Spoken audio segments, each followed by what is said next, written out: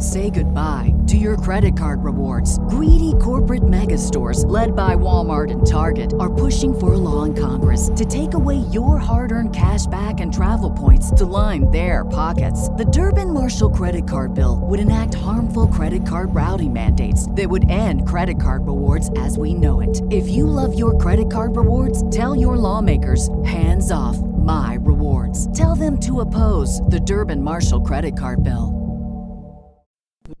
Boneyard with Steve Robertson. As always, I am your good friend and host, Steve Robertson, here on the Maroon Friday edition of The Yard. Isn't it wonderful that we live in a country that we can celebrate Maroon Friday as we choose? This is our last show of the month from New Mexico.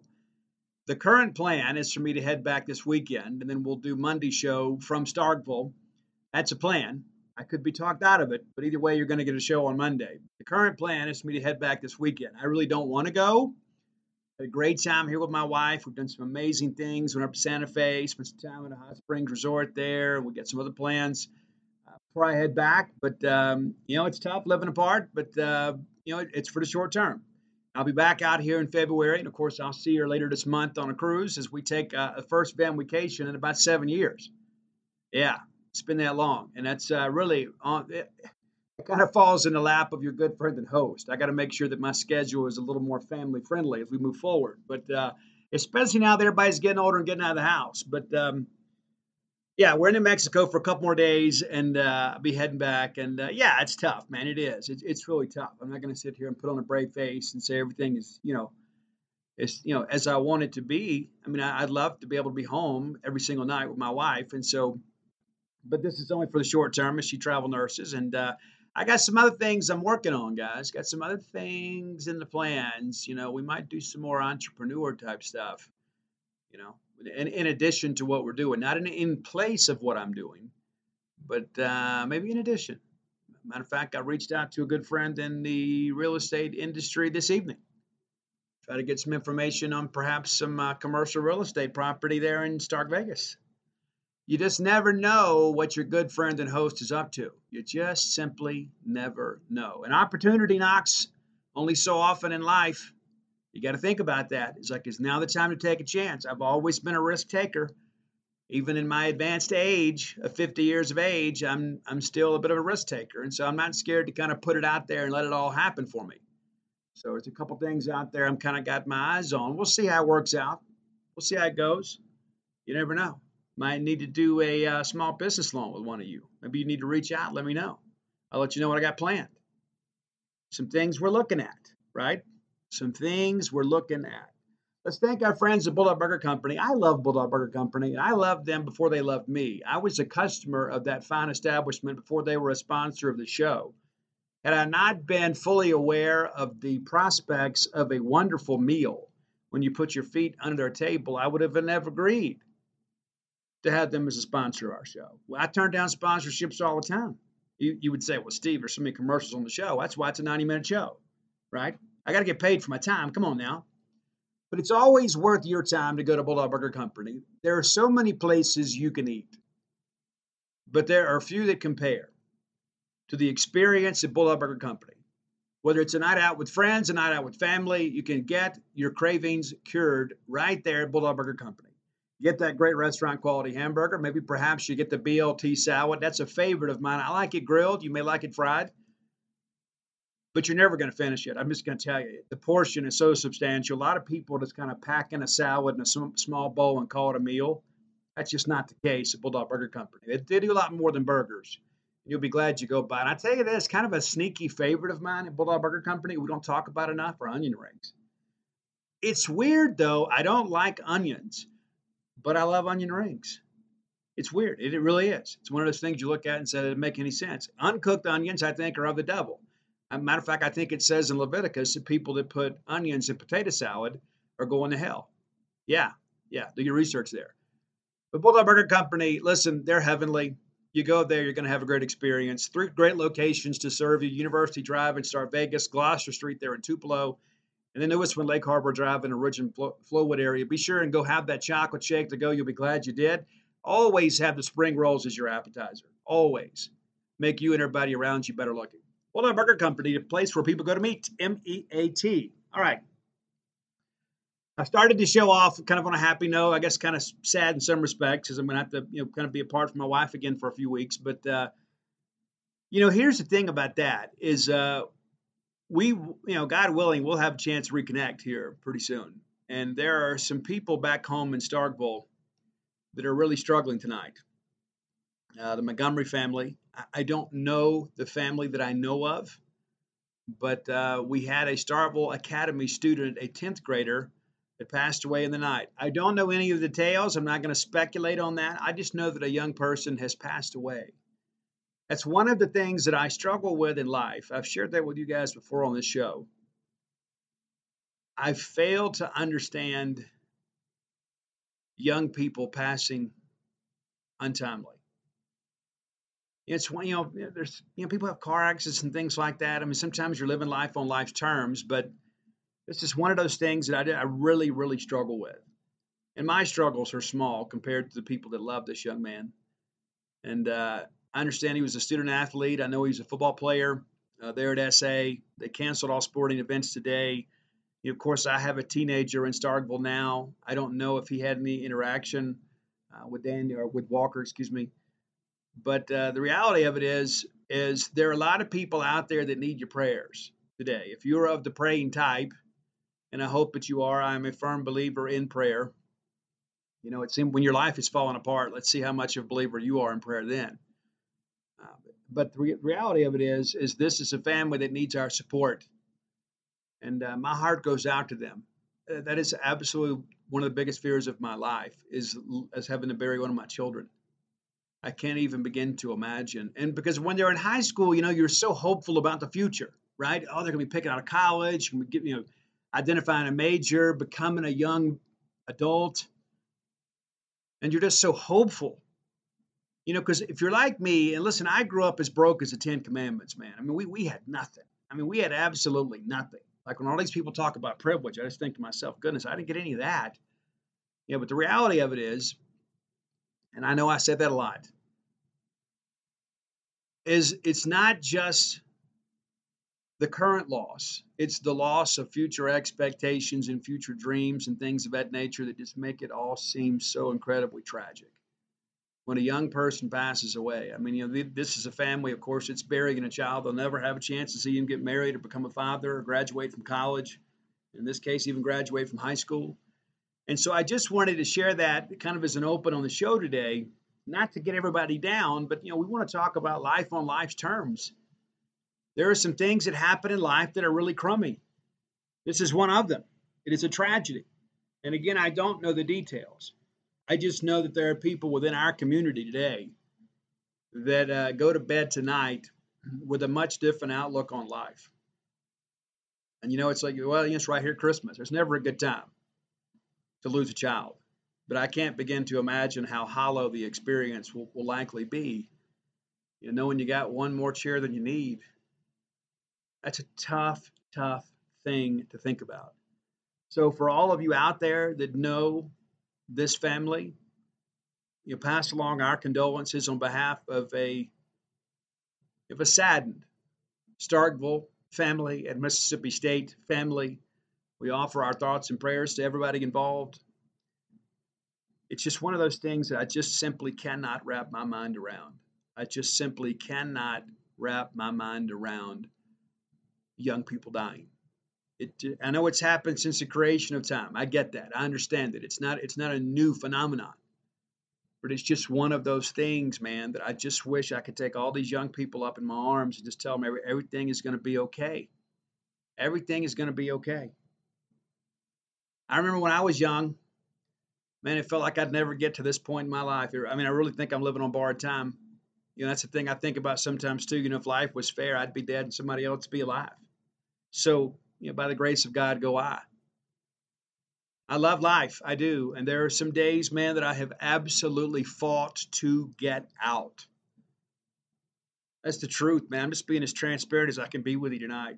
There have been some days in my life that I just feel like I just would like to lay down and die and pray for God to take me. But I know that every day is a gift. I know it.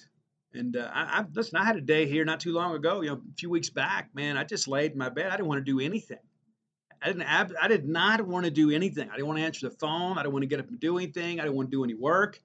I just wanted to lay there in my feelings, right? And sometimes you got to do that. Sometimes life just beats you down, but you got to keep grinding. You just got to stay after it. And here's the thing, too, man. I've been recovering now. If I make it 9 more days, and there's a good chance that I will. If I make it 9 more days, it'll be 31 years clean and sober.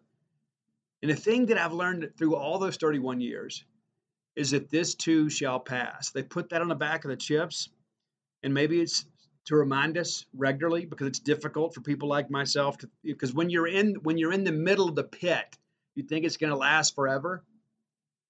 But the thing that I've learned is when you have those cravings, and even 30 years into this thing, sometimes I have those moments, man, where it's like you feel like the world is caving in on you.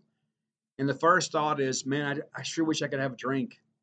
I sure wish I could just go knock one back. I sure wish I could get a fifth of Jack Daniels and just knock it all back and make all this go away for a while. Just give me some temporary relief. Give me something for the pain. But if you wait, if you're patient with life and you're painstaking in your efforts, the moment passes. It does. It passes. And for me, it's like I'm laying there feeling sorry for myself. And, I get a text or a call from one of my kids, and I'm like, things aren't so bad, man. And these kids are going to need me. I got to take care of myself. I can't run out here and get drunk because I know what happens, man. I know how the story ends. I don't need to go live it to know how that path ends for me. It may be different for you. Maybe it is. But I know that if I go back out, I'm not coming back. I know it because I know who I am. I'm a prideful person, man. You think I'd want to come back and everybody tell me, oh, he was a fraud all along? And you can say, but Steve, you shouldn't care what other people think. I care. I do. I was telling somebody recently, it's like some days I get down in the dumps. I think I got nothing left to lose. And you're like, well, hey, you got your career, you got your business, you got your reputation, you got all this. I'm like, yeah, but the things that matter the most to you in life, sometimes when there's a shift in life, you lose perspective of all that stuff. At least I do. Maybe I'm different. But I know this too shall pass. All things good and bad will pass in some respects. But if you just are patient with life and let things play out a little bit, sometimes you got to white knuckle it. Sometimes you got to text all your friends and say, look, I am not in a good place.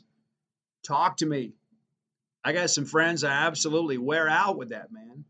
I do. I know some people tell me, Steve, it always seems like you got it all together. Man, I don't. I'm living with a fallen nature and living life on life's terms just like everybody else. Now, all these people who follow me on Facebook and say, Steve, you got all this wisdom. A lot of it is borrowed. It's stuff people have passed down to me, some things I've learned in life myself. But, the reality of it is that life is tough, man. Life is tough. Today's podcast is brought to you by NerdWallet's Smart Money Podcast. What's the best way to help you and your finances thrive? The answer can be overwhelming with all the financial misinformation out there. Fortunately, you can turn to NerdWallet's objective finance journalists to set things straight and help you make smart decisions with your own money. The nerds have helped me get smarter about things like planning for my tax bill so I don't dread April every single year, managing finances with a partner without causing a breakup, putting away more money for retirement since I'm not going to do this podcast forever. Sorry, folks. And also boosting my credit score since good credit is like a real-life cheat code. Saving for an emergency fund because life is like a good movie. It loves a good plot twist. The nerds also explain the real impact that the latest financial headlines could have on your life. Weekly financial check-ins with Smart Money help you spend more time doing what matters and less time worrying about what doesn't. Let NerdWallet's trusted experts untangle today's web of financial misinformation. Listen to NerdWallet's Smart Money Podcast on your favorite podcast app. Future you will thank you. Bulldog fans, rodeo season is here. That's right, the Dixie National Rodeo. Get ready to roll, man. And I remember being a kid, that was like the biggest highlight for us. My grandmother would get us tickets every year. And me and my brother would wear our cowboy outfits. We'd put our boots on, have our chaps, our vest, and we go up there, and just in case one of the cowboys got a little bit scared to get on a horse or a bull, we were willing to do it. Yeah, for sure. Guys, boots aren't just for going out to a country western bar and doing a little boot scooting. Maybe you got a little Texas two-step in your game. Tecovas can make you look better than ever. Absolutely. And here's the deal, too. That's the thing, the versatility of Tecovas is you can wear them somewhere nice, or you can live life where you don't go gently. That's what Tecovas does for you.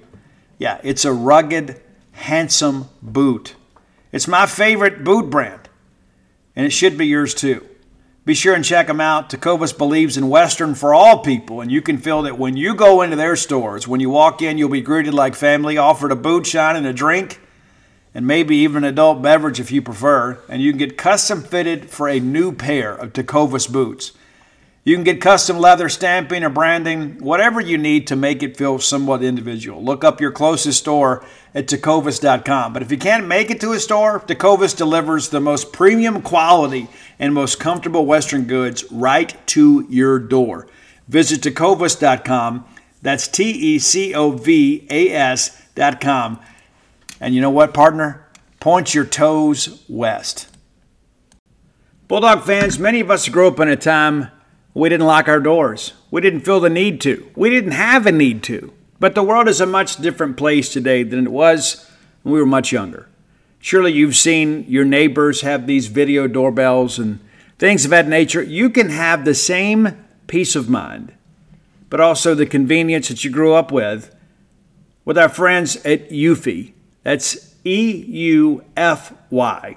Very, very, very, very simple product here. Very easy to install, and you set it up with just a Phillips screwdriver. No drilling required, no power tools, anything like that. You get the keyless entry. You don't have to fumble around with the keys when you got your hands full. You never have to worry about your kids losing their keys, or perhaps you've got a rental property and you worry about people passing that key around. You also don't have the anxiety of having this battery that goes down on you. Guys, you got 4 months of power here, and you get a low battery notification before it runs out so you can charge it back up. It's pretty simple. There's no monthly fee, unlike a lot of other brands that charge you that fee. You can have your recordings locally and never have to pay for storage. Eufy is also on standby for you 24/7, and you can get a worry-free experience with an 18-month warranty, all backed by our professional customer service team. Contact them anytime by telephone, email, or even live chat, which is awfully convenient. And here's the thing. There's just so much out there in the world these days. Wouldn't it be nice to know maybe who visited your door when you're out, or perhaps have the security of knowing that you've got video surveillance anytime somebody comes to your door? Well, you absolutely can. Make sure that you look for Eufy Video Lock. That's visit EUFYofficial.com/video lock to see how you can gain complete control of your door. And maybe it's easier for some of you. You know, it's like when I listen to that song "Landing in London" by our boys from the coast, Three Doors Down. I love that song, man, and every time I do it, it reminds me of my wife because I'm always so busy and I'm always going. I'm always doing this. I feel like I'm always away from her, and I hate it. I do. I absolutely hate it. You know, that's one of the things we've talked about is we're going to start sharing more time together. She's going to travel more with me. I want to travel more with her. You know, I got to have a life, man. There's a part in that song, you know, it talks about, you know, it's like, all I think about is you.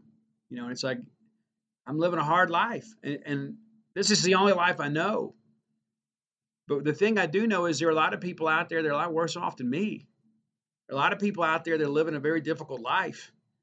They don't have the resources or perhaps the intelligence or the skill set to kind of push through it. And they feel completely abandoned by people in the world.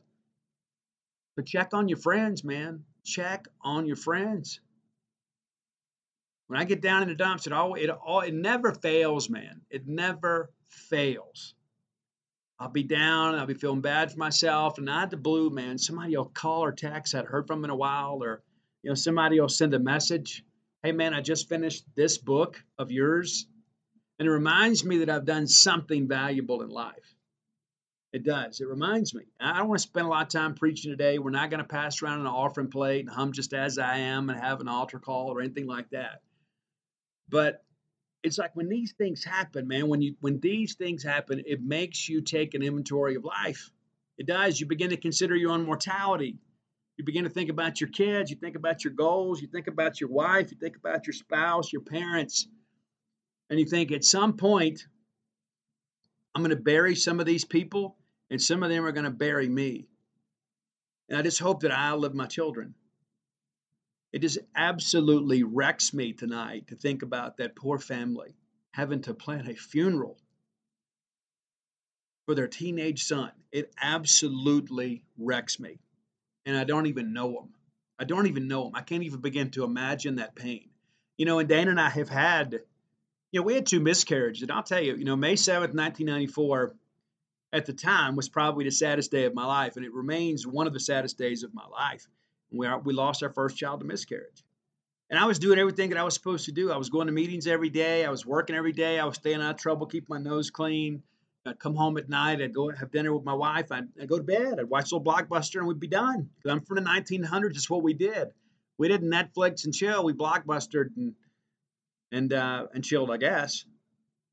That's what I was doing. I was doing everything right. I was doing everything that I was told to do and everything I knew to do. And then all of a sudden, we lost our child to miscarriage. Now, if you've ever been through that, you know exactly what I'm talking about. Your arms have never felt so empty. And the hardest thing I ever had to do was bring her home from the hospital and her walk in that empty nursery. It puts a lump in my throat thinking about it right now. And I used to think that maybe my karma was being arrested on her, that she was being beat up because she was married to me. The bad things that I had done in life. I thought, you know what? I love this woman so incredibly much. And maybe it's not a good thing that she's with me. Because I got to pay the piper at some point. And so I blame myself for a lot of that, for chemicals I'd put into my body, for the life that I had led. I'd made a lot of enemies. But I knew this. I knew in time things would get better. It didn't feel like at the time, but you push through, things get better. And I can tell you, we had Ani, and it was so absolutely incredible. It's like everything in my life, nothing mattered before that moment. When I saw my son for the first time, he was healthy. He wasn't happy. He was screaming and crying a lot. But I was so incredibly happy. I feel like, you know what, that God had fulfilled a promise to me. And you know what happened with our next child? We lost her to miscarriage too. And I remember saying then, I said, you know what, God, I'm not turning away. But there's so many people out there who don't have any children. And you've blessed me with at least one. And so I'm going to remain faithful. And he blessed us with three more. And they're absolutely amazing. And so again, I've talked about this longer than I wanted to, and maybe I needed to. Maybe this is just therapeutic for me to kind of remind me, of all the great things that I have in life. Because I'll be honest with you, people always say, "Oh, Steve, you work so hard, and you deserve so much." And I don't know that I always agree with that. It's like I think sometimes too. Even though it's been a long time since I have maybe lived a life of crime, shall we say? Even when I go back to my hometown sometimes, I'm looking over my shoulder just a little bit, just a little bit. Now that your good friend and host has a little notoriety, sometimes I wonder, somebody want to pay an old debt back, from years ago? I'm never immune to that. So, but be that as it may, I just wanted to share that with you today because this is really not really about me. I just wanted to kind of share some of my thoughts about life. I know maybe you didn't tune in today to hear this, but I think it's important to understand that. Love your family.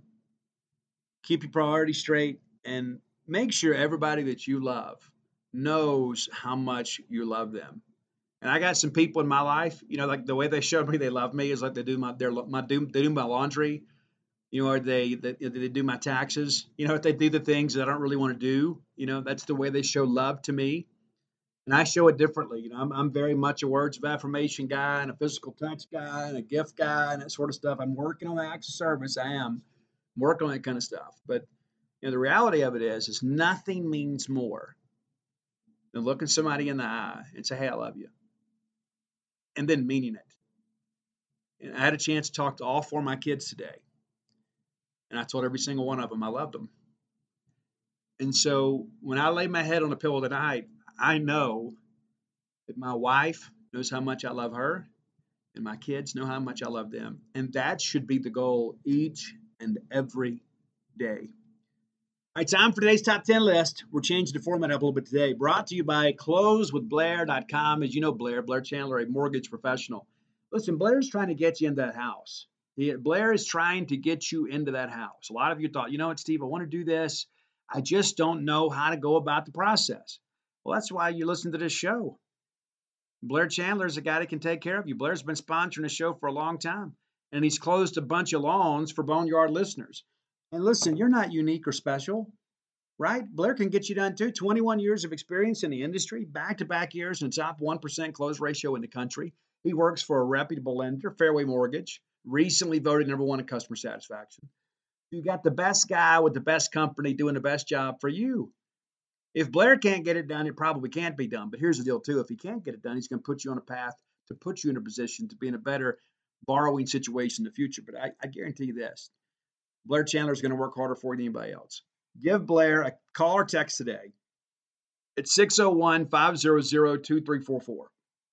601-500-2344. Or visit him on the website at closewithblair.com. And here's a little insider trading for you. Let him know you heard about him on the Boneyard. He's going to pay for your appraisal. It's a $500 value, man. A $500 value. A lot of mortgages, and a lot of fees accompany mortgages. He's going to take care of some of that for you. All right, so Gordon Griffin, my friend, recently saw Gordon Griffin at the 120 Club meeting in Jackson. We had a great night there. They told me it was the biggest crowd of the year. That always means a lot to me that people turn out to hear me speak. It really does. But Gordon was there, and Gordon hit Roy up and said, hey, what if you did this? What if you did that? And so, he had a couple ideas that didn't really turn the gears much, but he had one that I thought was rather intriguing, and that is top 10 songs with whistling. Yeah, not yodeling, whistling. And there are some burners on this one. I spent some time, I meditated on this, I thought about it, I Google searched, I listened to some songs. I said, you know what? What are the best 10 songs with whistles? Now, this is, again, a very diverse list, man. It is. Not as much as maybe yesterday, but it's a very diverse list. You got a lot of pop on here. You got some rock on here. You got some introspective tracks. You got probably our #1 song, I think might be the best love song of my generation from the rock genre. Now, my honest opinion, since we're talking about that, I think the greatest love song of my generation is Never Tear Us Apart from NXS. I think that is one of the most beautifully written and performed songs and very earnestly performed vocally. I don't know how you can't respond to that song emotionally. If you have ever been in love or you are currently in love and you listen to that song, if you don't feel something, you might want to go see a doctor. It is an amazing song. But probably the second best song is your #1 song today. So let's get to the list. Number 10 on the list. We're going 80s here, but it's not 80s hair metal, wise guys. It's Joyride from the pop sensation Roxette. Joyride from Roxette. Roxette was really cool, man. Roxette, and I know that my buddy Brian Haydad had said a while back that it's one of his favorite bands from the 80s. And you kind of giggle and laugh about it a little bit, and then you go put it on. You put on the playlist. You think, you know what? I remember this. I remember that. Like, She's Got the Look, or what? Are you kidding me? You didn't like that song? So many good songs from Roxette. But Joyride, number 10 on the list. Number 9, a classic song that opens with kind of a lonely whistle. It's The Stranger from Billy Joel. Nowhere else in the country are you going to get Roxette and Billy Joel back to back on the top 10 list other than the Boneyard. Number 8, the great Pat Benatar, an incredible performer in the 80s. Not just easy to look at, but a great songwriter, an amazing voice. But it's Love is a Battlefield. It's a great track, too. And the video is pretty cool, too. I mean, there's like this little group dance number. It's a little bit cheesy. But love Pat Benatar, love is a Battlefield, too. Number 7, we're going a little more modern here. Kind of alt rock, I guess you could say. The bass line for this song is absolutely infectious. But the subject matter is rather interesting because you hear this kind of, kind of a morose pop beat. And then you listen to the lyrics, and it's basically about a kid getting shot and killed for his tennis shoes. It's Foster the People's Pumped Up Kicks. And we played this at Duty Noble Field. And I love the song. I do. I love the whistling part. I love that bass line. I think it's incredible. But it's about shooting a kid for his tennis shoes. And we play that song at Duty Noble. It just absolutely blows my mind. There are some songs sometimes that make it into these sports venues that are rather anthemic. Like Stranglehold from Ted Nugent. I love that too. But are we really playing a song about domestic violence? I mean, come on. I love the song. I don't like the lyrical content. All right, number 6, probably the most famous whistling song of all time. It's Bobby McFerrin's "Don't Worry, Be Happy." And this may be higher up on many of your list, but guys, they played this so much. Like if I never heard it again, I'd be cool. I could still sing it from memory. I mean, it's like it is just absolutely ingrained in my mind. Don't worry, be happy. And it was a very happy song. It was something that people really liked, kind of had a little reggae swing to it. But it was everywhere. Oh my gosh, was it everywhere. I'm from the 1900s. I remember these things. Number 5, also from the 1900s.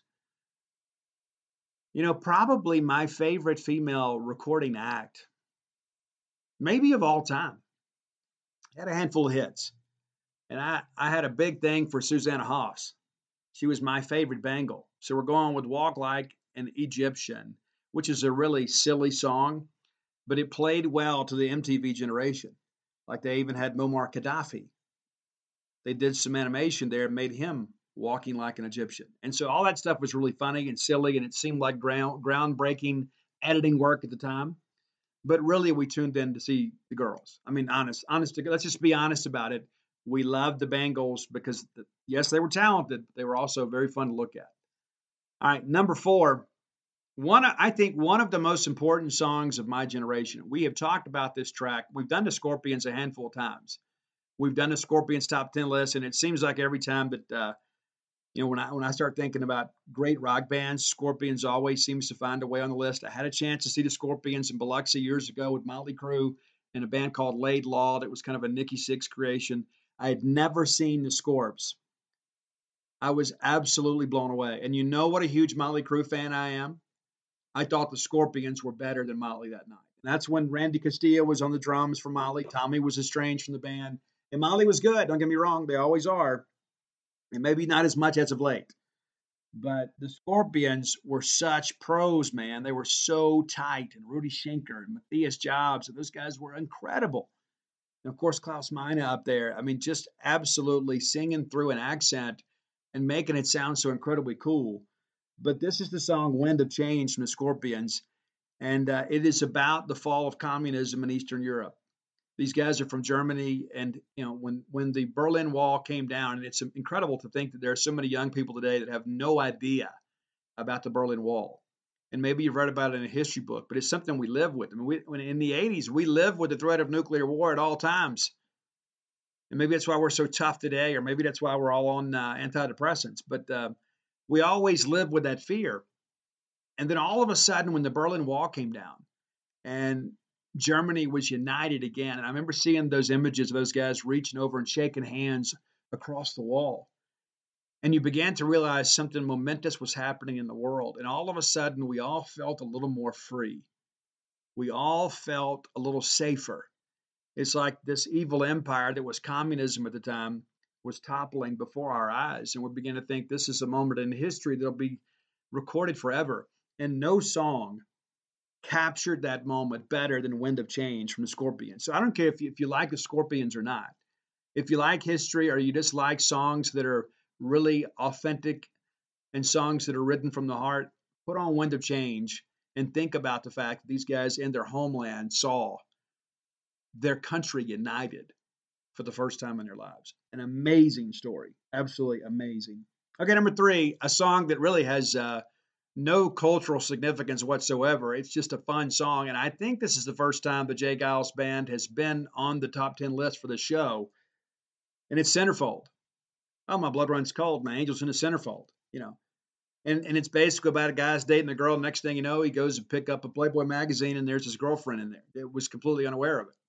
And so it's just kind of a fun, silly song. But there's a nice little whistle part that closes the song that I think is really kind of the signature moment in the song. Number two, kind of honoring one of the greatest of all time, one of the great crooners, one of the great R&B singers, and I don't know that you could even put a label on this guy. It's Otis Redding. If you don't like Otis Redding, there's something wrong with you. I mean, honest to goodness, if you can't appreciate the beauty and majesty of that soulful, rich voice, I just kind of question your decision-making process. Otis Redding, an absolute king, man. But Dock of the Bay, what else could it be? And that's the whistle's not even the best part of the song. I mean, it kind of adds a little color to the song. But Otis Redding, man, if you are looking for something like you're on your next road trip and you're by yourself and say, I'm just so sick of all these podcasts and radio stinks, just put on Otis Redding, man. Just find Otis Redding Essentials and just let the warmness of that incredible vocal delivery just wash over you. But number one, I teased it before the list started. He was covered by Chris Cornell before his death. It's Guns N' Roses' Patience, the best whistling song, I think, of all time. The song opens with that incredible whistle. I don't know what made them think to do that, but it really adds some nuance to the song. And you may not remember this. I've mentioned this on the show before. You know, the fact that they released Patience by Chris Cornell on No One Sings Like You Anymore, which was like the posthumous release of some Chris Cornell material. Guns N' Roses took Soundgarden out. And when Axl Rose first founded Soundgarden, he said, these guys are the next big thing. And so Soundgarden got their first major tour with Guns N' Roses because of Axl Rose. And if you listen to the Spaghetti Incident on the Buick McCain cover, there is also, it's kind of a medley. And the second half of the song is a cover of the Soundgarden track, Big Dumb Sex. And so here it is kind of coming full circle in the end with Chris Cornell covering a Guns N' Roses song. You know how my feelings about Chris Cornell. But Patience, man, if you've ever, forget Axl and forget Slash and all the big hair and all the makeup and all that stuff. If you just sit and listen to this song for lyrical content and you think about the person you love, this is just one of those songs, man, to me, that just stands the test of time. There are a lot of songs that are dated and they fit certain genres and they fit a moment in time. This is one of those songs to me that is absolutely timeless. Patience from Guns N' Roses, your number one songs with whistles on the top 10 list. So, Gordon, thanks for the idea. Hope I did your list justice. If you have ideas for the top 10 list, reach out to my friend Roy Samante.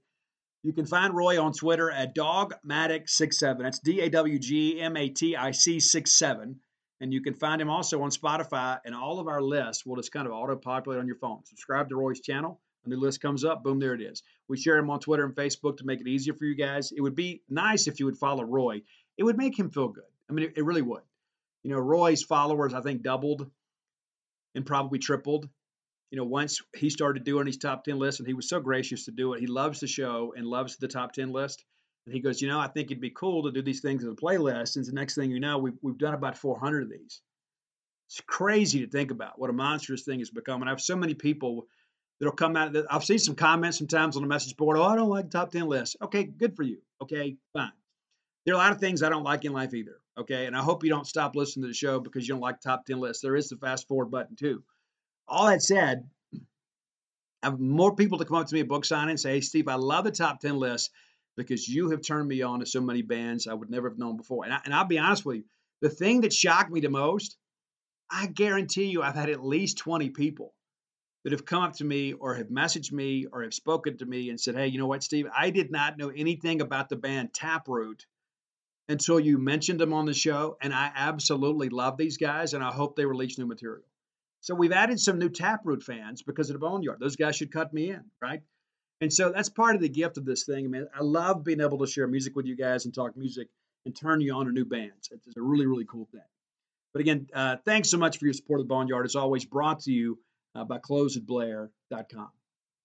All right, next segment of the show brought to you by campusbookmart.net. I love Campus Bookmart, and you will too, if you don't already. Chances are you do. They're a Starkvillian institution. Next time that you are in our neck of the woods, go by and see their smiling faces at Campus Bookmart. If you can't make it to town between now and Christmas, let me encourage you, get your online shopping done today. Visit them at campusbookmart.net. And by using the promo code BSR, which stands for Beautiful Steve Robertson, that'll get you free shipping on all orders over $75. Any order less than $75, absolutely incomplete. I can promise you, you're going to spend a lot of dough with Campus Bookmart. They have the most extensive selection of Mississippi State merchandise in the known universe. Until we colonize Mars, we won't know for sure. But we're going to make that claim today anyway. Be sure and check them out again. CampusBookmart.net, brought to you courtesy of Al Gore's Internet. Promo code BSR. All right, let's take a look back. I like to go back and just kind of look and see what everybody had to say in the preseason. And none of us are perfect with this. None of us. Not me, not your good friend and host, not you, not throwing out the guys at the Clarion Ledger. There are guys that make mistakes here. But I thought, let's go back and look and see what everybody forecasts kind of around the league. And I went with a couple different companies. I went with College Football News. That's run by Pete Flytek, and Pete's been doing it a long time. For a while there, Pete was affiliated with Scout.com, so I've known his work for many years. Very thorough in what he does, absolutely. And also CBS, they're experts too. And I'm going to read you some comments. They're kind of funny in hindsight. Let's start with Pete, though. And Pete, the guys there, their preseason predictions of the SEC West. Alabama 1, Arkansas 2, A&M 3, LSU 4, Ole Miss tied for 4th. And then tied for 6th is Auburn and Mississippi State. They had Mississippi State dead last in the conference, had Auburn beating Mississippi State. Well, that didn't happen. We'll take a quick look at the East, too. Kind of go back and look and see how they did the East. I think that's an important aspect of all this stuff, too. Sometimes it's like, you know how it is, you think you know the browser, and then the browser betrays you. It just happened to me. But the SEC East predicted order finished Georgia, Florida, South Carolina tied with Tennessee, Kentucky, Missouri, Vanderbilt. So they had South Carolina beating Tennessee. It looks like they got a lot of this right, with the exception of Florida. I thought Florida would be better this year, too. I didn't think they would fully contend with Georgia. I thought Tennessee would. I had Tennessee second, Florida third, and then I can't remember if I had Kentucky or South Carolina next, but I feel good about my prediction on Tennessee. Kentucky is another one that I said was a fraud all year long too. But let's look and see what they thought about Mississippi State's schedule. And of course, they picked us last in the West. Thank you so much, Pete, for that.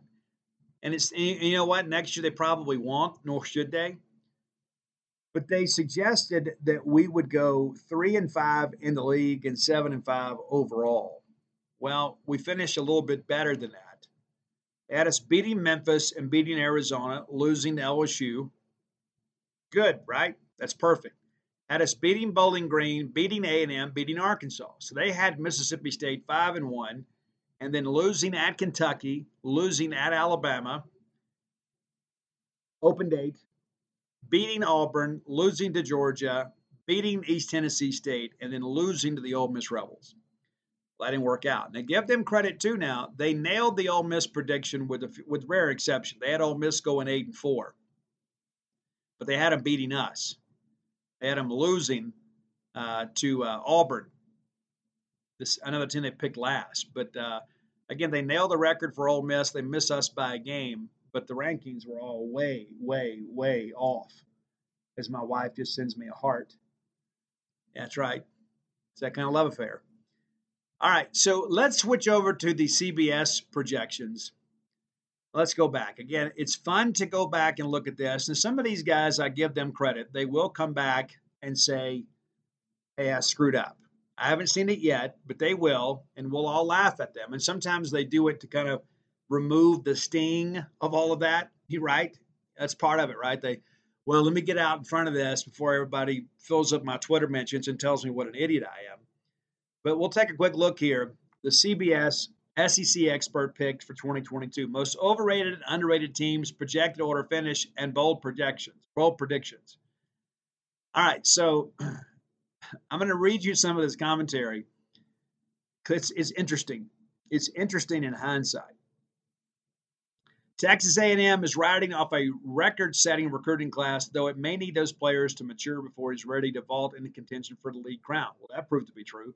Florida and LSU are both in rebuilding mode after jettisoning coaches with national championship winning experience.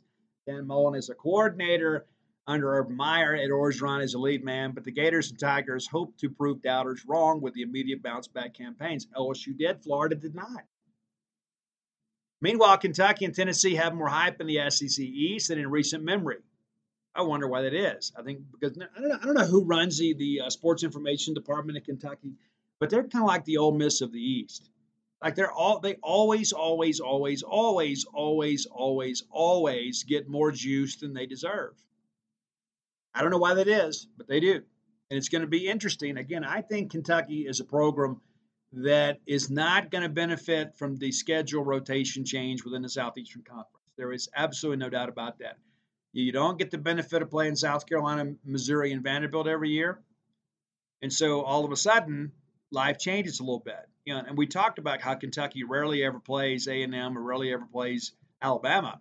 What are you going in Tuscaloosa once every 12 years? We do it every other year. We're in some respects, I don't like the 9-game schedule, but I think we're going to get a much better draw than we've been accustomed to for the past 2 decades because of the fact that I guess 3 decades now. Think about it, because we're not going to have to play Alabama, Auburn, LSU, Texas A&M every single year. So thank the Lord for small favors, right? So meanwhile, Kentucky and Tennessee have more hype in the SEC East in a recent memory, and Tennessee was absolutely deserving of that. Arkansas hopes to continue its surprising ascension from a year ago. Well, that didn't work out. Meanwhile, Lane Kiffin aims to prove his offense will work at Ole Miss despite his quarterback's departure to the NFL, and add in the loss of Jeff Lebby. And I thought that combination of Matt Corral and Jeff Lebby both leaving would be a real problem for Ole Miss. They proved to be a very, very good offense. You got to give them credit. All right, so here we go. Here are the hot takes. Most overrated team. They absolutely nailed this one. Texas A&M. Texas A&M. You have to pardon me for those pauses. I just got a very interesting text. I can't really talk about it yet, but I've teased it on the show a little bit before. We've got some things that are in the mix, shall we say. And it looks like tomorrow I've got a pretty important phone call. So maybe I'll be able to update you guys next week. We'll see. We'll see how it goes. We will see how it goes. Okay, but most overrated team, Texas A&M. The Aggies begin the year as a number 6 team in the preseason AP Top 25 and a consensus favorite to be Alabama's top contender in the SEC West after reeling in the top recruiting class of all time. That said, an 8-4 record and 5th place finish in the SEC West last year doesn't exactly scream playoff contender. Granted, they lost opening day starter Haynes King to a season-ending injury early in 2021, but Texas A&M is the only team to finish with fewer than 10 wins in the preseason top 12. That's a good note. The Aggies should be in prove-it mode, especially after losing their 4 all-SEC players to the NFL. Well, you saw they went 5-7. Absolutely nailed that one. Now, they also have, it's not all peaches and cream. They also had Tennessee listed as overrated. AP voters had the Volunteers as number 26 team in the country, and the coaches aren't that far behind. That's aggressive for a team that still has a long way to go defensively, and even the win total of 8 seems optimistic for a schedule that includes Alabama, Georgia, and a game against LSU in Baton Rouge, Louisiana. Is Tennessee in a place where it can be trusted to run the table otherwise, winning against likes Kentucky, Florida, and Pitt? Yes, while avoiding slip-ups in every position, where the Vols are a sizable favorite. The team just went 7-6 a year ago, so while I definitely acknowledge Tennessee is a dangerous team, it's got another step in development before flirting with double-digit wins. Well, they got them. Now they're New Year's 16. Now, it's funny, too, because the team we're about to talk about was listed as overrated and underrated. That's pretty funny how that works. Their opinions all over the map. So some of the experts for CBS had Ole Miss is overrated. Lane Kiffin's Portal King nickname is accurate, but not even the nation's number 2 transfer class can replace what the Rebels lost to quarterback Matt Corral, offensive coordinator Jeff Lebby, and defensive coordinator DJ Durkin. Corral was the soul of last season's 10-3 team, and the staff turnover will cap what this team can accomplish in the sport's deepest division. An easy non-conference slate puts the annual game with Vanderbilt, plus an annual game with Vanderbilt, make it a relatively simple uh, projection to bowl eligibility for Ole Miss, but this team will take a step back. Absolutely correct. So they got that right. This expert was David Cobb with CBS, and now you can probably guess who had him as underrated. We'll get to that in a second. Also listed as overrated, they blew this one, LSU. Things have gone south quickly for LSU since the Tigers won the national championship in 2019. That Orgeron era ended with back-to-back seasons of 500 or worse. That's the first time that's happened at LSU since Jared DiNardo's last two seasons in 98-99. Brian Kelly was lured away from Notre Dame to get things back on track, and while there is excitement around the program, it will probably require some patience before we see LSU competing for division titles. Again, Sunbury Palm. LSU won the West and will play this weekend in the SEC championship game. So good for them. Good for them. We'll get to the underrated teams now. Most underrated teams, according to CBS experts. These are always interesting too. Again, these are hot takes, and again, everybody misses some. Most underrated team, Florida. Expectations for the Gators seem rooted in last season's 6-7 record, and what do you know? They go 6-6 this year. But that performance was hardly indicative of the possibilities given a team's roster. Relative to everyone else in the SEC East except Georgia, Florida still has the most complete team. That's not an unfair comment. Motivation seemed lacking in 2021 as Dan Mullen's tenure limped to completion and the team completely imploded down the stretch. That should not be an issue this season with a new coach in Billy Napier and defensive coordinator Patrick Toney, both of whom have proven track records of success. I still believe Billy Napier will be okay at Florida. I do. I think the brand of offense they run within that recruiting footprint will be easy to recruit to. I think they're going to be back in the mix next year. We'll see. Quarterback play was rather interesting this year for them. But again, Anthony Richardson had skill. I just don't think they got it all out of him. Also listed as underrated, Tennessee. Josh Heupel has a quarterback, Hendon Hooker. If you have that in the SEC, you have a chance. Squint, and you can see the Volunteers winning 9 games. But they could just as easily go in the opposite direction. Still, Tennessee is clearly on the rise. That's Dennis Dodd. Dennis, very, very close. Hendon Hooker, obviously, one of the better players in the Southeastern Conference this year and missed it by 1 game. Also listed as underrated. We first discussed them as an overrated team. Here they are as underrated. Ole Miss. This is so homeristic. Too much has been made of the absence of Matt Corral, and not enough has been made of the upgraded running backs core, versatile receivers, tight ends, and a quarterback situation that at the very least is stable. I don't know that I agree with that. You don't lose an NFL quarterback and get better the next year. With Kiffin at the helm, that stability transforming into excellence is more likely than not.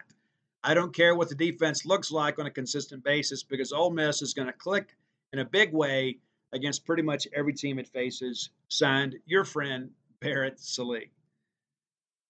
Wow. Absolute shocker, right? Anybody that didn't think they were going to take a little bit of a step back this year was kidding themselves. And I think Ole Miss actually exceeded expectations. I really thought they'd be a 7-5 team. They ended up being 8-4. But no, to expect them to contend for the West this year was probably asking a bit much. And they did until the schedule flipped, right? Those first 7 games were a joke. All right, also listed as underrated, LSU. It's nearly impossible to rate this LSU team entering the season. What I can tell you is what the Tigers are not, and that's the 5th best team in the SEC West. That's where they landed in the preseason media poll. Both the high-end level of talent and depth of options at receiver make almost any other team in the league envious of what Kelly is inheriting. And if the defensive line can stay healthy, that group could be really nasty at the line of scrimmage. With multiple future pros at wide receiver and potentially dominant defensive front, LSU has 2 of the 3 or 4 most important building blocks for success in the modern college game. If Kelly can get quarterback figured out, the ceiling for this team is much higher than when you expect. Absolutely nailed it. Absolutely. And LSU is never going to trot bums out there. Also listed as underrated, your Mississippi State Bulldogs. How about that? Tom Fornelli says, has any SEC program flown under the radar this offseason more than Mike Leach's Mississippi State? We're talking about a Bulldog team that returns a veteran quarterback familiar with all the ins and outs of Leach's playbook and nearly all the production from a defense that was better than most realized last season. The Bulldogs are going to pull off at least one major upset and finish higher in the SEC West than most expect. I think Tom got it. I think you got to give Tom Fornelli a lot of credit here. I think Tom was on the Bulldog bandwagon a little bit earlier. I don't know that we got the major upset that we were hoping for, but we won many of the toss-up games that we were hoping to. Kentucky being the lone exception there. I think some people considered LSU a toss-up game. But listen, it's so tough to go into Baton Rouge and win, no matter the circumstance. Also listed as underrated, and I disagreed with this in the preseason, Kentucky. At the risk of offending Coach Mark Stoops, Kentucky is definitely a basketball school. I don't know that anybody can really argue against that. That is the primary reason why his program flies under the radar. Well, that and the fact they're just not very good. They're pretty mediocre, Jerry. However, Stoops has taken Kentucky to 6 consecutive bowl games, including 2 Citrus Bowls, and it has 4 straight bowl wins. The Wildcats may not be ready to compete with Georgia in the East, but they match up well with everybody else. Not bad for a basketball school, Jerry Palm. Jerry, maybe stick to basketball. Okay, here are the bold predictions, and everybody has one. Dennis Dodd said Mark Stoops will win 10 at Kentucky, figure out he's hit his ceiling at Lexington, and will take the not-so-suddenly open position at Auburn. None of those things happened. Tom Fornelli, every team in the SEC West will go bowling, but only Alabama and Texas A&M will win more than 8 games during the regular season. They blew most of that. Chip Patterson, Vanderbilt will hit its over-under win total by the end of September. You got that, Chip, but that wasn't hard to figure considering that week non-conference schedule. And, of course, noted Ole Miss homer Barrett Sallee. Ole Miss will run the table during the first 2 months of the season. The Rebels will hit the bye week on November 5th with a battle against undefeated Alabama looming on November 12th. If they can spring the upset, Coach Liffin's squad could make a legit push for the college football playoff. I can't really argue against that. And they were really one play away from beating Alabama. And then they went in the tank, losing 4 of the last 5.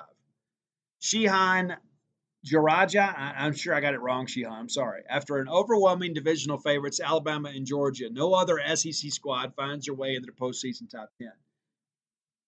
Tennessee would like a word. David Cobb says year 1 of the Brian Kelly experiment will go poorly as the ex-Notre Dame coach experiences the nation's toughest division for the first time. Tigers will miss a bowl game but finish with a top 10 signing class anyway. Nothing could have been further from the truth. Jerry Palm, the SEC will put 2 teams in the college football playoff again this season and have a 3rd team in the top 6. Well, that didn't happen either. Now this is the interesting part here, is the predicted order of finish. All right, so we'll break these down individually, and it'll take us a minute, okay? All right, from the East, and the format for this is kind of difficult to kind of keep up with. Probably something we got to get fixed. All right, so Dennis Dodd. So everybody had Georgia winning the East. Everybody, as well they should, right? I think everybody on our side probably felt that way too. But everybody had Georgia winning the East, and then you run down. Let's see who got the closest here. And again, I hate having to toggle back and forth. Dennis Dodd, Tom Fornelli, and Shehan all had Kentucky finishing second. Jerry Palm and Barrett Sallee had Tennessee. And then David Cobb, Chip Patterson, those guys all had Florida. And then you're kind of going down there. Tennessee got a lot of third-place votes. South Carolina was pretty much unanimous across the board as the 5th-place team. Missouri was unanimous at 6, and Vanderbilt unanimous at 7. So the real play here was in 2 to 4, and it was between Kentucky, Tennessee, and Florida. And, of course, Tennessee ultimately wins out there. So let's look at the SEC West. This is what you guys really want to know about. So all of the experts picked Alabama to win the West. No big shocker there. And who else would you have picked, honestly? Who else could you have picked with a straight face? All right. Second place, A&M got 1, 2. Let's see, second place across the board. Dodd had A&M. Fornelli had A&M. Chip Patterson had LSU. Barrett Sallee, of course, had Ole Miss. Sheehan had Arkansas. David Cobb had A&M. And Jerry Palm had A&M. That's all for second place. Third place, Dennis Dodd had LSU. Fornelli had Ole Miss. Patterson had A&M. Sallee had Arkansas. Sheehan had A&M, David Cobb with Arkansas, and Jerry Palm with Arkansas. I don't know if you remember this, but Mississippi State actually finished 3rd. All right, so there was some love for State, though. 4th place picks. Dennis Dodd had Arkansas. Fernelli had State. Chip Patterson had State. Barrett Sallee had A&M. Sheehan had Ole Miss. David Cobb had Mississippi State. And Jerry Palm had LSU. So the consensus opinion was State would finish fourth. We actually finished third due to tiebreaker against Ole Miss. Okay, looking at fifth place here, Dennis Dodd had Ole Miss. Tom Fernelli had Arkansas. Patterson had Arkansas. Sallee had Auburn. That's his alma mater. Sheehan had Mississippi State. Cobb had Ole Miss. And Jerry Palm had Ole Miss. So a lot of people actually picking State to finish ahead of Ole Miss. Finishing sixth, just across the board here, mainly it's Auburn. But Dennis Dodd with Auburn. Fernelli with LSU. Chip Patterson with Auburn. Barrett Sallee had Mississippi State. No, excuse me. He had LSU. And then Auburn for Sheehan and David Cobb, them finishing sixth. And then Mississippi State, according to Jerry Palm. And then last place was basically kind of a potpourri here. You got Mississippi State with 2 votes, Auburn with 3, LSU with 2.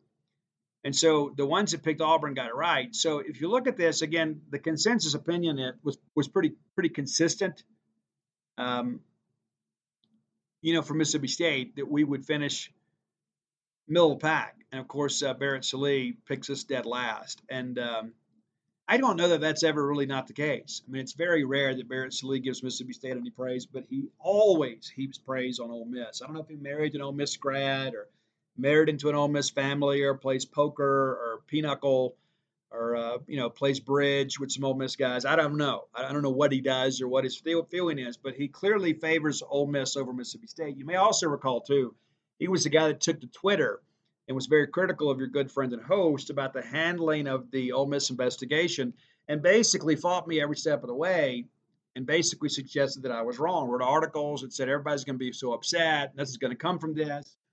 And then in the end, he had to write articles that things did come from it. So here you go. Pretty impressive type stuff. And I'm still getting these texts that are coming in. And I know that I'm not supposed to tease, but I'm still getting texts, man. I've already got a dial-in number now for something pretty impressive tomorrow. We'll see how it goes. But this is a real thing. This is not just a fire drill. I'll give you more information when I can. All right, final segment of the show brought to you by your friends at Portico. I've told you guys before, if I was moving to Starkville now, I would move to Portico. I would love to be that close to campus, just 1.1 miles away from campus.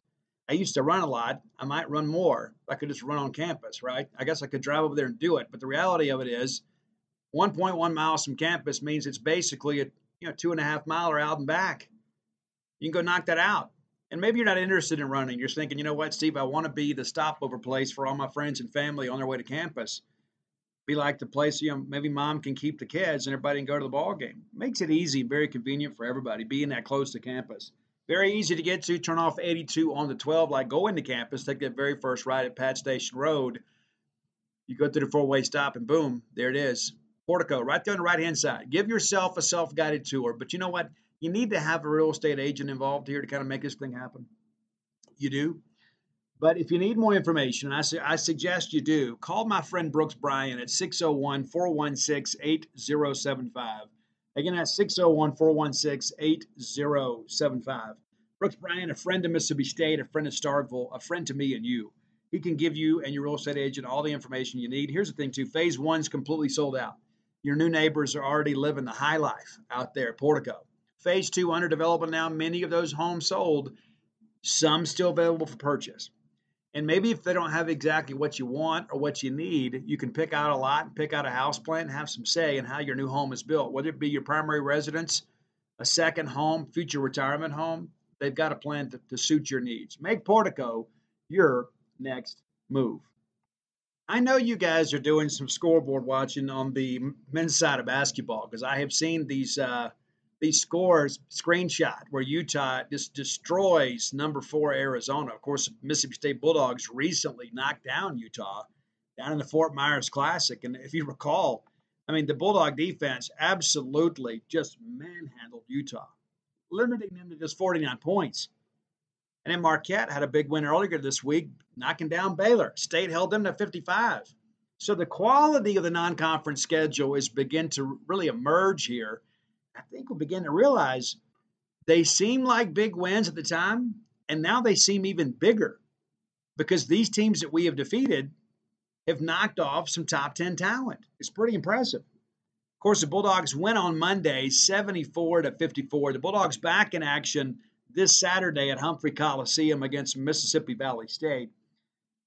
Be a good chance for the men Bulldogs to remain undefeated. State currently 7-0. And 3 of those wins coming away from the friendly confines of Humphrey Coliseum, the newly renovated Humphrey Coliseum. But it's time to get excited about men's hoops, man, because these are not just, the Louisiana School for the Blind that we're playing here. I mean, these are legit teams. And we're winning. We're not scoring a ton of points. We're scoring enough points. And, of course, you beat Omaha 74-54, and you expected to win that game. And, of course, you expect to win the Valley game Sunday, and against a big weekend for State. Valley game at 1 p.m. Saturday. Then we'll get on a plane and get ready to play Minnesota in the Minneapolis, Minnesota area there on campus. That game will be broadcast on the Big Ten Network, so you ought to be able to watch all these. Now, the holiday game in Jackson is coming up on December the 14th. December the 14th. And I jumped ahead there. There's a week between the Valley game and the Minnesota game. I'm excited. Forgive me for the mistake. So you'll get Valley, and then a week later, we'll play that weekend. So no midweek game coming up this week. The holiday game that we play in Jackson every year, I know a lot of people don't want to play that game, but it's like, I get it because you're not going to draw big numbers in Starkville with the students going. You're just not. Everybody's going to be gone for holiday breaks, so we can play this game in Jackson. I would be okay moving it around. We don't always have to play in Jackson. Of course, we have some big basketball benefactors in the central Mississippi area, and the fact that the Jackson metro area has really produced a lot of quality basketball players, I kind of get it. But I don't know why we don't go play this thing on the coast or go play this thing in South Haven. Go play it in Tupelo. Maybe you get a bigger crowd there. I think the novelty of it all, you'd say, well, people in Tupelo would drive to Starkville. I don't know if that's really the case, especially during a holiday break. I don't know why we don't move it around like we do with baseball. Like we'll play in Pearl, we'll play in Biloxi. I think it's great when we take the team on the road and play a home game within the state away from campus.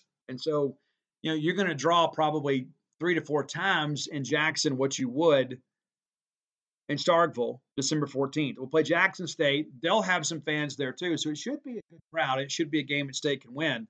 And you start looking at this too, Nicholls State coming to Starkville December 17th. You got a real chance here. You got a real chance here to finish the non-conference schedule undefeated. Probably the biggest challenge is Minnesota, on the road at Minnesota. Because the schedule kind of lightens up a little bit. And it's not that Chris Jans has taken the easy way out, but he's given these guys an opportunity to get their legs under them before conference play. That's a big part of this thing. Now, when I look at the schedule, beginning of the year, I thought, hey, we'll have a winning record. But now you start thinking, you got a real shot here at entering SEC play absolutely undefeated. Now, if that doesn't get you excited about Mississippi State men's basketball, and again, that doesn't mean we're going to do it, and you shouldn't use one loss as an excuse not to come. But we could go to Minnesota and win this game. They're 4-3 now, lost 2 in a row. And of course, there's still a little time between we go play. I mean, they've got some games to play before we see them. But they'll be at Purdue this Sunday, and they'll turn around and play Michigan on Thursday before they play us. So they're going to see some pretty quality basketball before they see the Bulldogs. So we'll get some good film on them. Chris Jans' guys will be ready to go. It's not like they're going to be able to rest guys. It's not like they're playing Mississippi School of Math and Science. They're playing some Power 5 competition. And so the schedule favors us. But you start thinking here, they may have a losing record by the time we get there. And so let's say if you can find a way to win that game, you beat Valley, you beat Minnesota, you beat Jackson State, you're 10-0, then you can take down Nicholls and you play Drake at the Battle in the Vault. It is conceivable right now Mississippi State could be 11-0 when we welcome Alabama to Starkville for the SEC opener. And I think at 11-0, you're a ranked 11-0. I don't think there's any question. We might be ranked before then. I think people look at the quality of the competition that we played and defeated. You look at that Utah win, that Marquette win. Those are obviously very good wins. And again, it's very early. But I think you can feel really good about the direction of things. And a lot of people thought, hey, this year, it's a developmental year. And it is. It is. But we didn't go cheap on a non-conference. It's not like we have got this inflated opinion of ourselves because we've played a bunch of bad teams and the confidence is all based in falsehood. We're winning quality games against quality opponents. It's exciting, man. I'm excited. You should be too. And so again, I encourage you as always, December 3rd, if you're in the Starkville area, come out, watch us play. I know it's not a quality opponent, but we've got to get the hump bumping again. And certainly when we go to the big house in Jackson, I know it's not the best facility, but Mississippi State is playing. They're bringing the show to you. And let's go out there and fill the place up. You don't want Jackson State fans to outnumber us, and there's a possibility that could happen. So you need to take that as a personal challenge and get out there and go make the thing happen. On the women's side of things, and again, it's so fun to talk about basketball right now. There's just so much enthusiasm. It's not just with the players or the coaches. It's with all of you. There's so many people like, hey, we want to talk about this. And the ladies are 6-2, and that might be a little bit of a disappointment to some people. Of course, that quality loss in Brookings, South Dakota, the South Dakota State, that 1-point loss, and of course, they turned around last weekend and beat number 10 Louisville. That's an NCAA tournament team probably going to win their league. And then, of course, State loses. Who else we lose to? Nebraska down in San Juan, Puerto Rico. You beat Georgetown to death and then lose by 8 to Nebraska. And then State bounces back last Tuesday with a 94-39 win over Louisiana Monroe. This Sunday, ladies in action in Starkville against Grambling State. That's a 3 p.m. tip. That's also available on the SEC Network Plus. We'll skip a week there. Obviously, it's finals week. And then we'll have Texas A&M Commerce come in, and then Florida A&M. And then we take on Old Domain. We talked about that a little bit down in Suncoast Challenge, and you ought to be able to get, New Mexico could be an interesting opponent, shall we say. Could be. Now, they've had some good teams in the past. But again, you start looking at this too, you could see both the men and the women go on a really solid run here before we get into conference play. New Mexico currently 4-3. So not a great team, but still, anytime that you got to go on the road and play somebody, even on a neutral site, that has more wins and losses, you got to bring your A game. But you start running through the numbers here, and you start realizing, hey, Sam Purcell and the ladies could put together potentially a 5-game winning streak before we head to Nashville. And Vanderbilt has been better as of late, so we're not going to get any breaks in the SEC, especially on women's. The women's game has come a long way. And thankfully, Mississippi State's been a big part of that. But the women's game within this league has improved. There's not a lot of nights off in the Southeastern Conference on the women's side anymore. And there used to be this, this belief and contention that the biggest gap probably in Division I sports is between the haves and the have-nots in women's basketball. I mean, you see some absolutely ridiculous scores sometimes. But in this league, things have gotten a lot tighter. Now, the game that you guys are excited about, let me go ahead and tell you now, New Year's Day, Mississippi State will host Ole Miss in Humphrey Coliseum. That's a 5 p.m. tip, and yes, it's a Sunday, but you're going to be off the next day, right? Because we're going to observe the holiday on Monday. Make plans to attend. Begin thinking about it now. If you're within the sound of my voice and you're not going to the bowl game, you need to be in Starkville when the ladies host Ole Miss. You need to be. And they kind of get a break, too. They're thinking, hey, most of the state fans will be going to the bowl game. There's probably some truth in that. So if you are within a reasonable driving distance, and even if you're not, consider coming to that game. That's an important game for Mississippi State. It is the SEC home opener. But also, too, it's been forever and a day since we've been swept by Ole Miss in women's basketball, and we certainly don't want to have that happen this year. And I think Sam Purcell is the guy that understands the importance of the rivalry and the importance of getting a win in that ball game. So come out, support the ladies. And I know many of you are thinking, you know what, I don't know where the bowl game is going to be. And let's talk about that a little bit in our final moments together. A lot of chatter out there, but I have been told with pretty good authority and again, things change. Things kind of move around. It's a greater than 50% chance that State is in a Florida bowl game. Greater than 50%. One person even said it's closer to 75% in a Florida bowl game. And of course, Vegas, there's a lot of talk that Vegas wants us. I am told that they are not going to be on our list of 3 preferences. They're not on our list.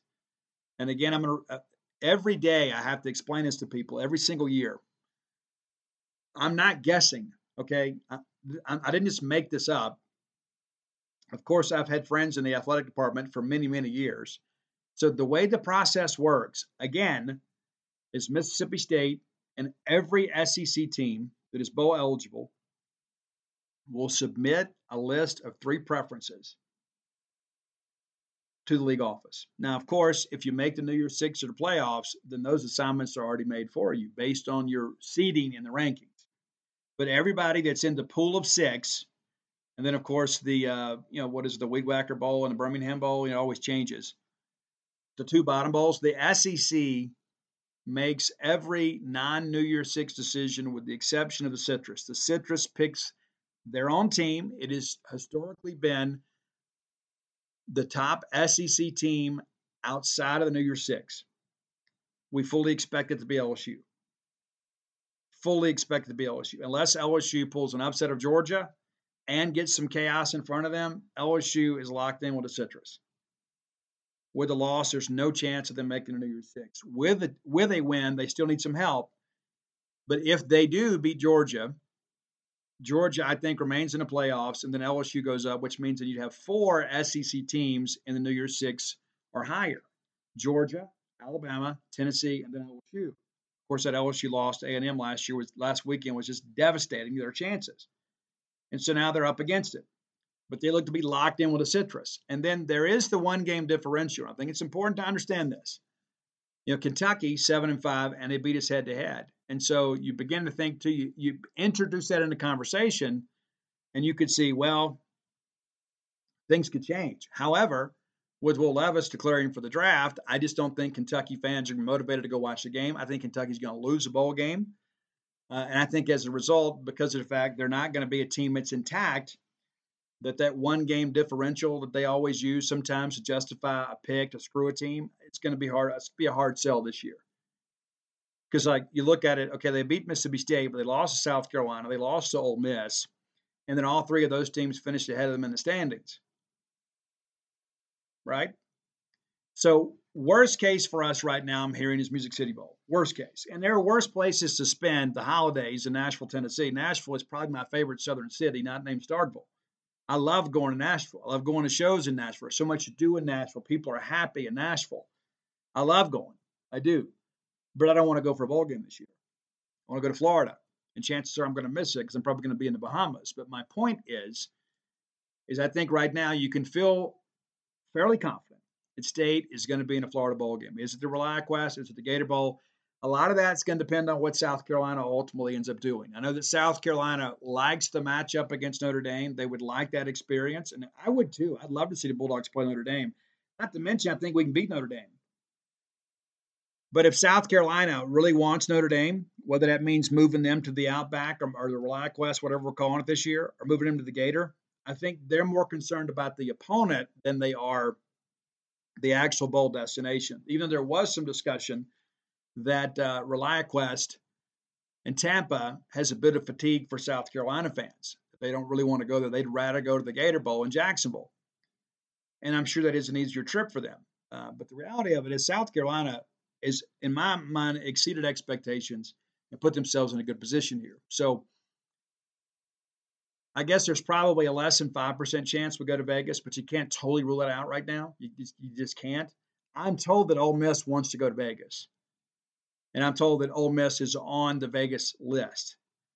Now, of course, everybody will have all that ready to go, and the bowls are awaiting because the bowls make their 3 preferences known too. They inform the SEC, hey, we would like to have these 3 teams, one of these 3 teams. Now, let's say, for an example, that the Gator Bowl has South Carolina number 1 and South Carolina has Gator Bowl number 1. There's no discussion to be had. That's what's going to happen. You're going to give everybody what they want. It's just like I mentioned this on the Gene's page earlier today. Somebody's trying to argue with me about this. And like in 2017, do you think Texas A&M had the Belk Bowl on their list? Well, no, they didn't. They just happened to be the last team standing, so they got sent somewhere else. You think the Belk Bowl wanted Texas A&M? Of course not. They didn't. They wanted an Eastern team because people are not going to travel all the way from College Station, Texas to Charlotte. They're just not going to do it, and they didn't. The SEC made that determination. The SEC provides a bowl with a team. The bowls don't pick outside of Citrus Bowl. There are some people that think, oh, the league official said, no, it doesn't matter. It doesn't matter what they say. It doesn't matter how many times they attended your games. In the end, the SEC makes a determination based on the information presented to them. We deserve the Outback Bowl back in 2017. Remember that year? We lose Dan Mullen. We lose our staff. We lose Nick Fitzgerald to a cowardly tackle in the Egg Bowl. So we weren't a good bowl team. So we slid to the Gator Bowl and ultimately won the game. Thank you, Greg Knox. But we were a better team. And so I think you kind of look at this Kentucky thing in the same light. Well, okay, they're not going to have their star quarterback. Ha ha ha, LOL, I know. But they're not a team that is going to, turn numbers. They're not a team that's going to get people excited. So you can see Kentucky probably ending up somewhere closer to home. Maybe that's Music City. Because maybe you're more likely to make that trip to Nashville rather than make a trip to Florida. And again, I just don't think Kentucky's a factor in this thing. I think it's going to boil down to ReliaQuest or Gator between South Carolina and Mississippi State. That's how I see it today. I may see it differently on the next time we get together. And I think Ole Miss is out of a Florida Bowl at this point, barring something totally unforeseen. I know some of their fans are thinking they're going to get Outback. There's no way they're going to get the Outback over South Carolina, and they shouldn't get it over Mississippi State. You finished behind us in the rankings with the same record, and you lost head-to-head. And so there's all these. I think there's going to be some Ole Miss people really disappointed in their bowl destination because they have spent the entire year thinking, hey, we got a chance at a New Year's Six. And, forget the fact that we've lost 4 of the last 5. We should be in a New Year's Six bowl game.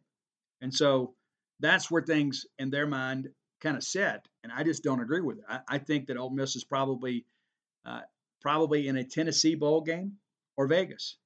I don't think they go to Texas. I think they go to Vegas or they go to Music City. I guess they could go to Liberty. I don't think they've dropped that far, though. But the reality of it is the preferences matter, but ultimately the decision lies with Greg Sankey and the SEC office. That's how it works. I'm not guessing here. I'm not bringing all this stuff up. I've spoken extensively over the years with John Cohen about this, about how the bowl process works. Where do we factor in? That's like last year. A lot of people expected us to go to Texas. Well, the Liberty Bowl wanted us, and we wanted Liberty Bowl. So we went to the Liberty Bowl. It didn't matter what Texas wanted. There were a lot of talk last year. Texas Bowl wants Mississippi State. Texas was like number 2 on our list, I guess. But Liberty wanted us. We went to Liberty. We didn't play well, but that's how it worked out. So the Texas Bowl just couldn't say, well, hey, wait a minute, they got our team. No, the Liberty Bowl got their team because Mississippi State got the bowl destination that they wanted. We just felt like we weren't going to be able to sell tickets to Texas Bowl in the middle of the week with all that traffic in Houston, Texas. I can't say I support the decision. I would have loved to have gone to the Texas Bowl rather than the Liberty Bowl. We've been there so many times, right? I would have liked to have had a new experience, but we didn't. So that factors in. What the schools want, what the bowls want, have to work in conjunction. It can't be a situation because, if that was the case, I'll give you a good example. Let's go back to 2001. And I mentioned this in my article yesterday. Ole Miss finished the regular season with a 7-4 record. Alabama finished the year with a 6-5 record. Ole Miss beat Alabama that year. Alabama got the Independence Bowl. Ole Miss stayed home. Was that fair? Absolutely not. Now, it couldn't have happened to a better group, but the reality of it is that is absolutely the wrong way to do things. That is one of the reasons that the SEC changed the language in the contracts about the SEC bowl tie-ins, that the league office has to have some say. Because how many times have we been slotted to go to a better bowl game and we get stuck going somewhere beneath our record? We were a factor in that too. The Outback passed us over a couple times when we were slated to go there. And so it's not just about that 2001 Ole Miss team, which that is probably the best example of how things can go awry without intervention from the SEC office. And so now they handle it.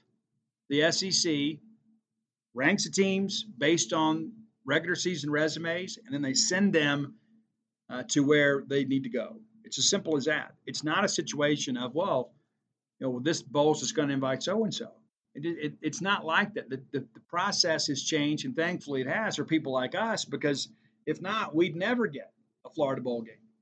We'd always be in a Tennessee bowl game or headed out to Texas or whatever. That's what we would do.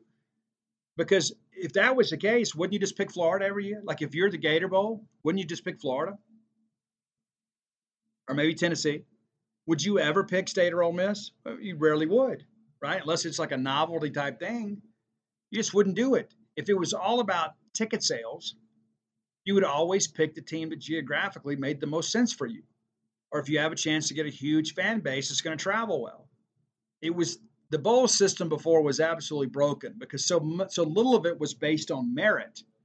It was all based on money.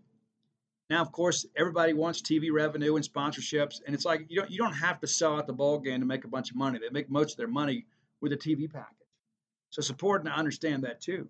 They want a quality game. They want people to watch. They want eyeballs on the screen because then next year they can sell even more ad revenue. But back at, how the bowl system used to be broken. I mean, it's like how many years did Alan McKean and those guys put together great teams? Alan McKean and them got one bowl trip? Because it was, we didn't travel. We're a bunch of farmers, man. We didn't travel. It was all we could do to get people to go to Jackson to watch a game, or go to Tupelo to watch a game, or go to Columbus to watch a game.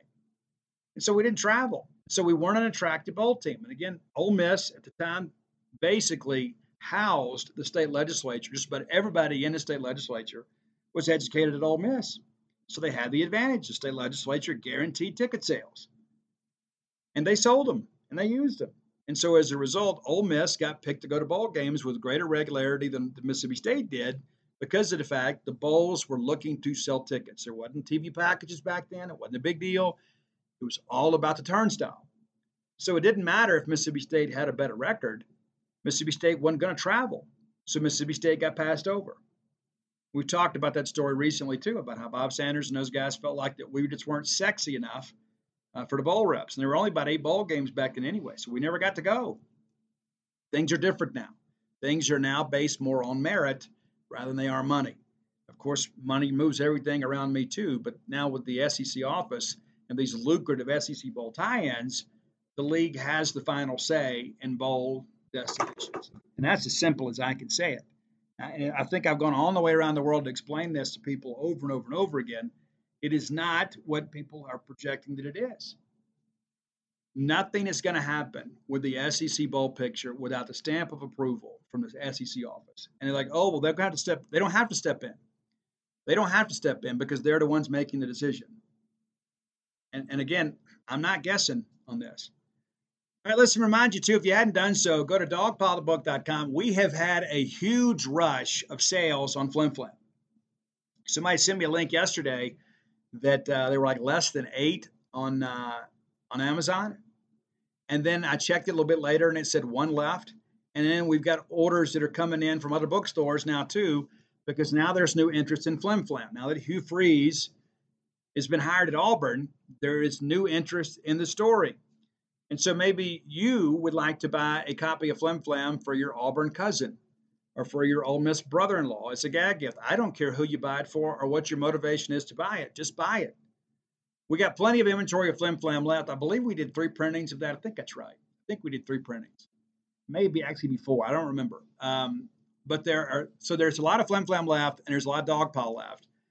There are precious few Stark Villains and Alpha Dogs. So if you haven't ordered those, you need to get those. And what's interesting, too, we kind of got lucky here because we found a case of Stark Villains at a bookstore that was willing to part with it so we could fill holiday orders.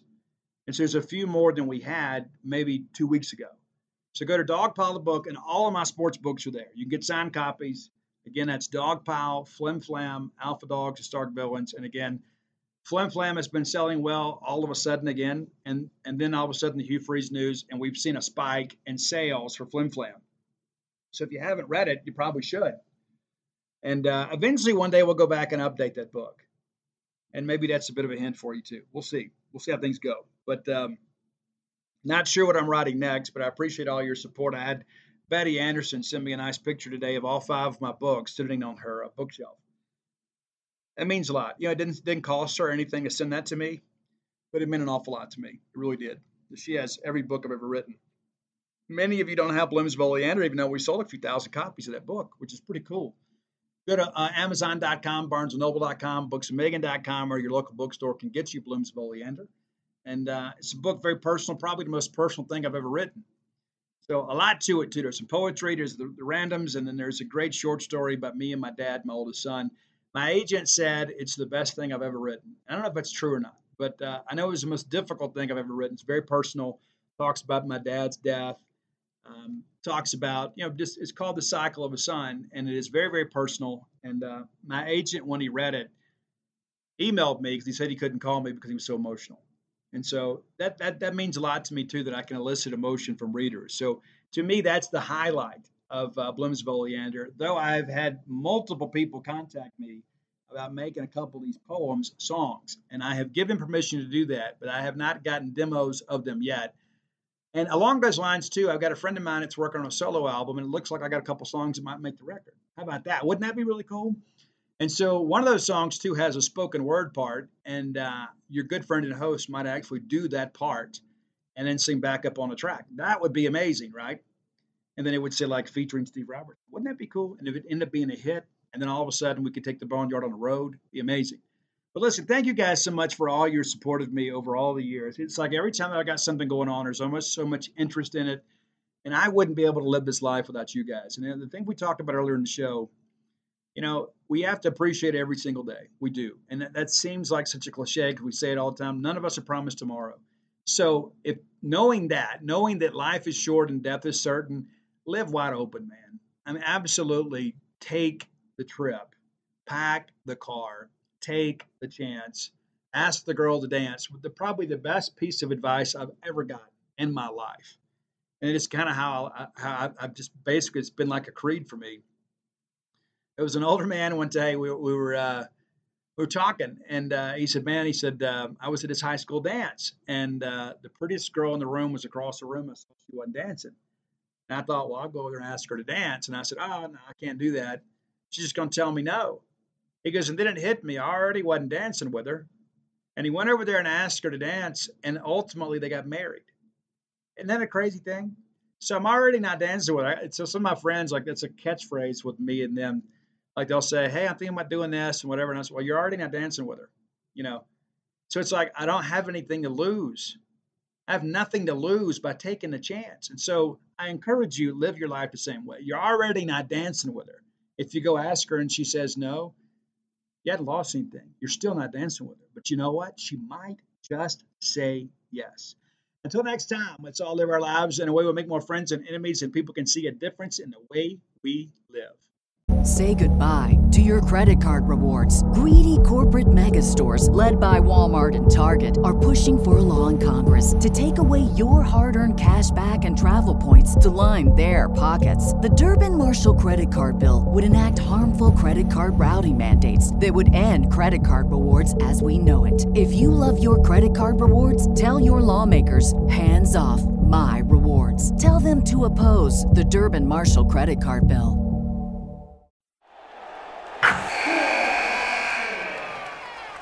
Wilson, you sent the game-winning email at the buzzer, avoiding a 4:55 meeting on everyone's calendar. How did you do it? I got a huge assist from Grammarly, an AI writing partner that helped me make my point. 96% of Grammarly users say that it helps them craft more impactful writing. Would you agree? Grammarly helped adjust my tone to navigate tough work conversations. And it works everywhere I write, so I can quickly communicate effectively. Your teammate used Grammarly to summarize an important document, making a 3-pointer. How did he do it? It only took one click. When everyone uses Grammarly, everything just makes sense. You made an incredible slam dunk to end the game. The meeting was canceled, and your team will go home champions. Go to Grammarly.com/podcast to download it for free. That's Grammarly.com/podcast. Easier said, done.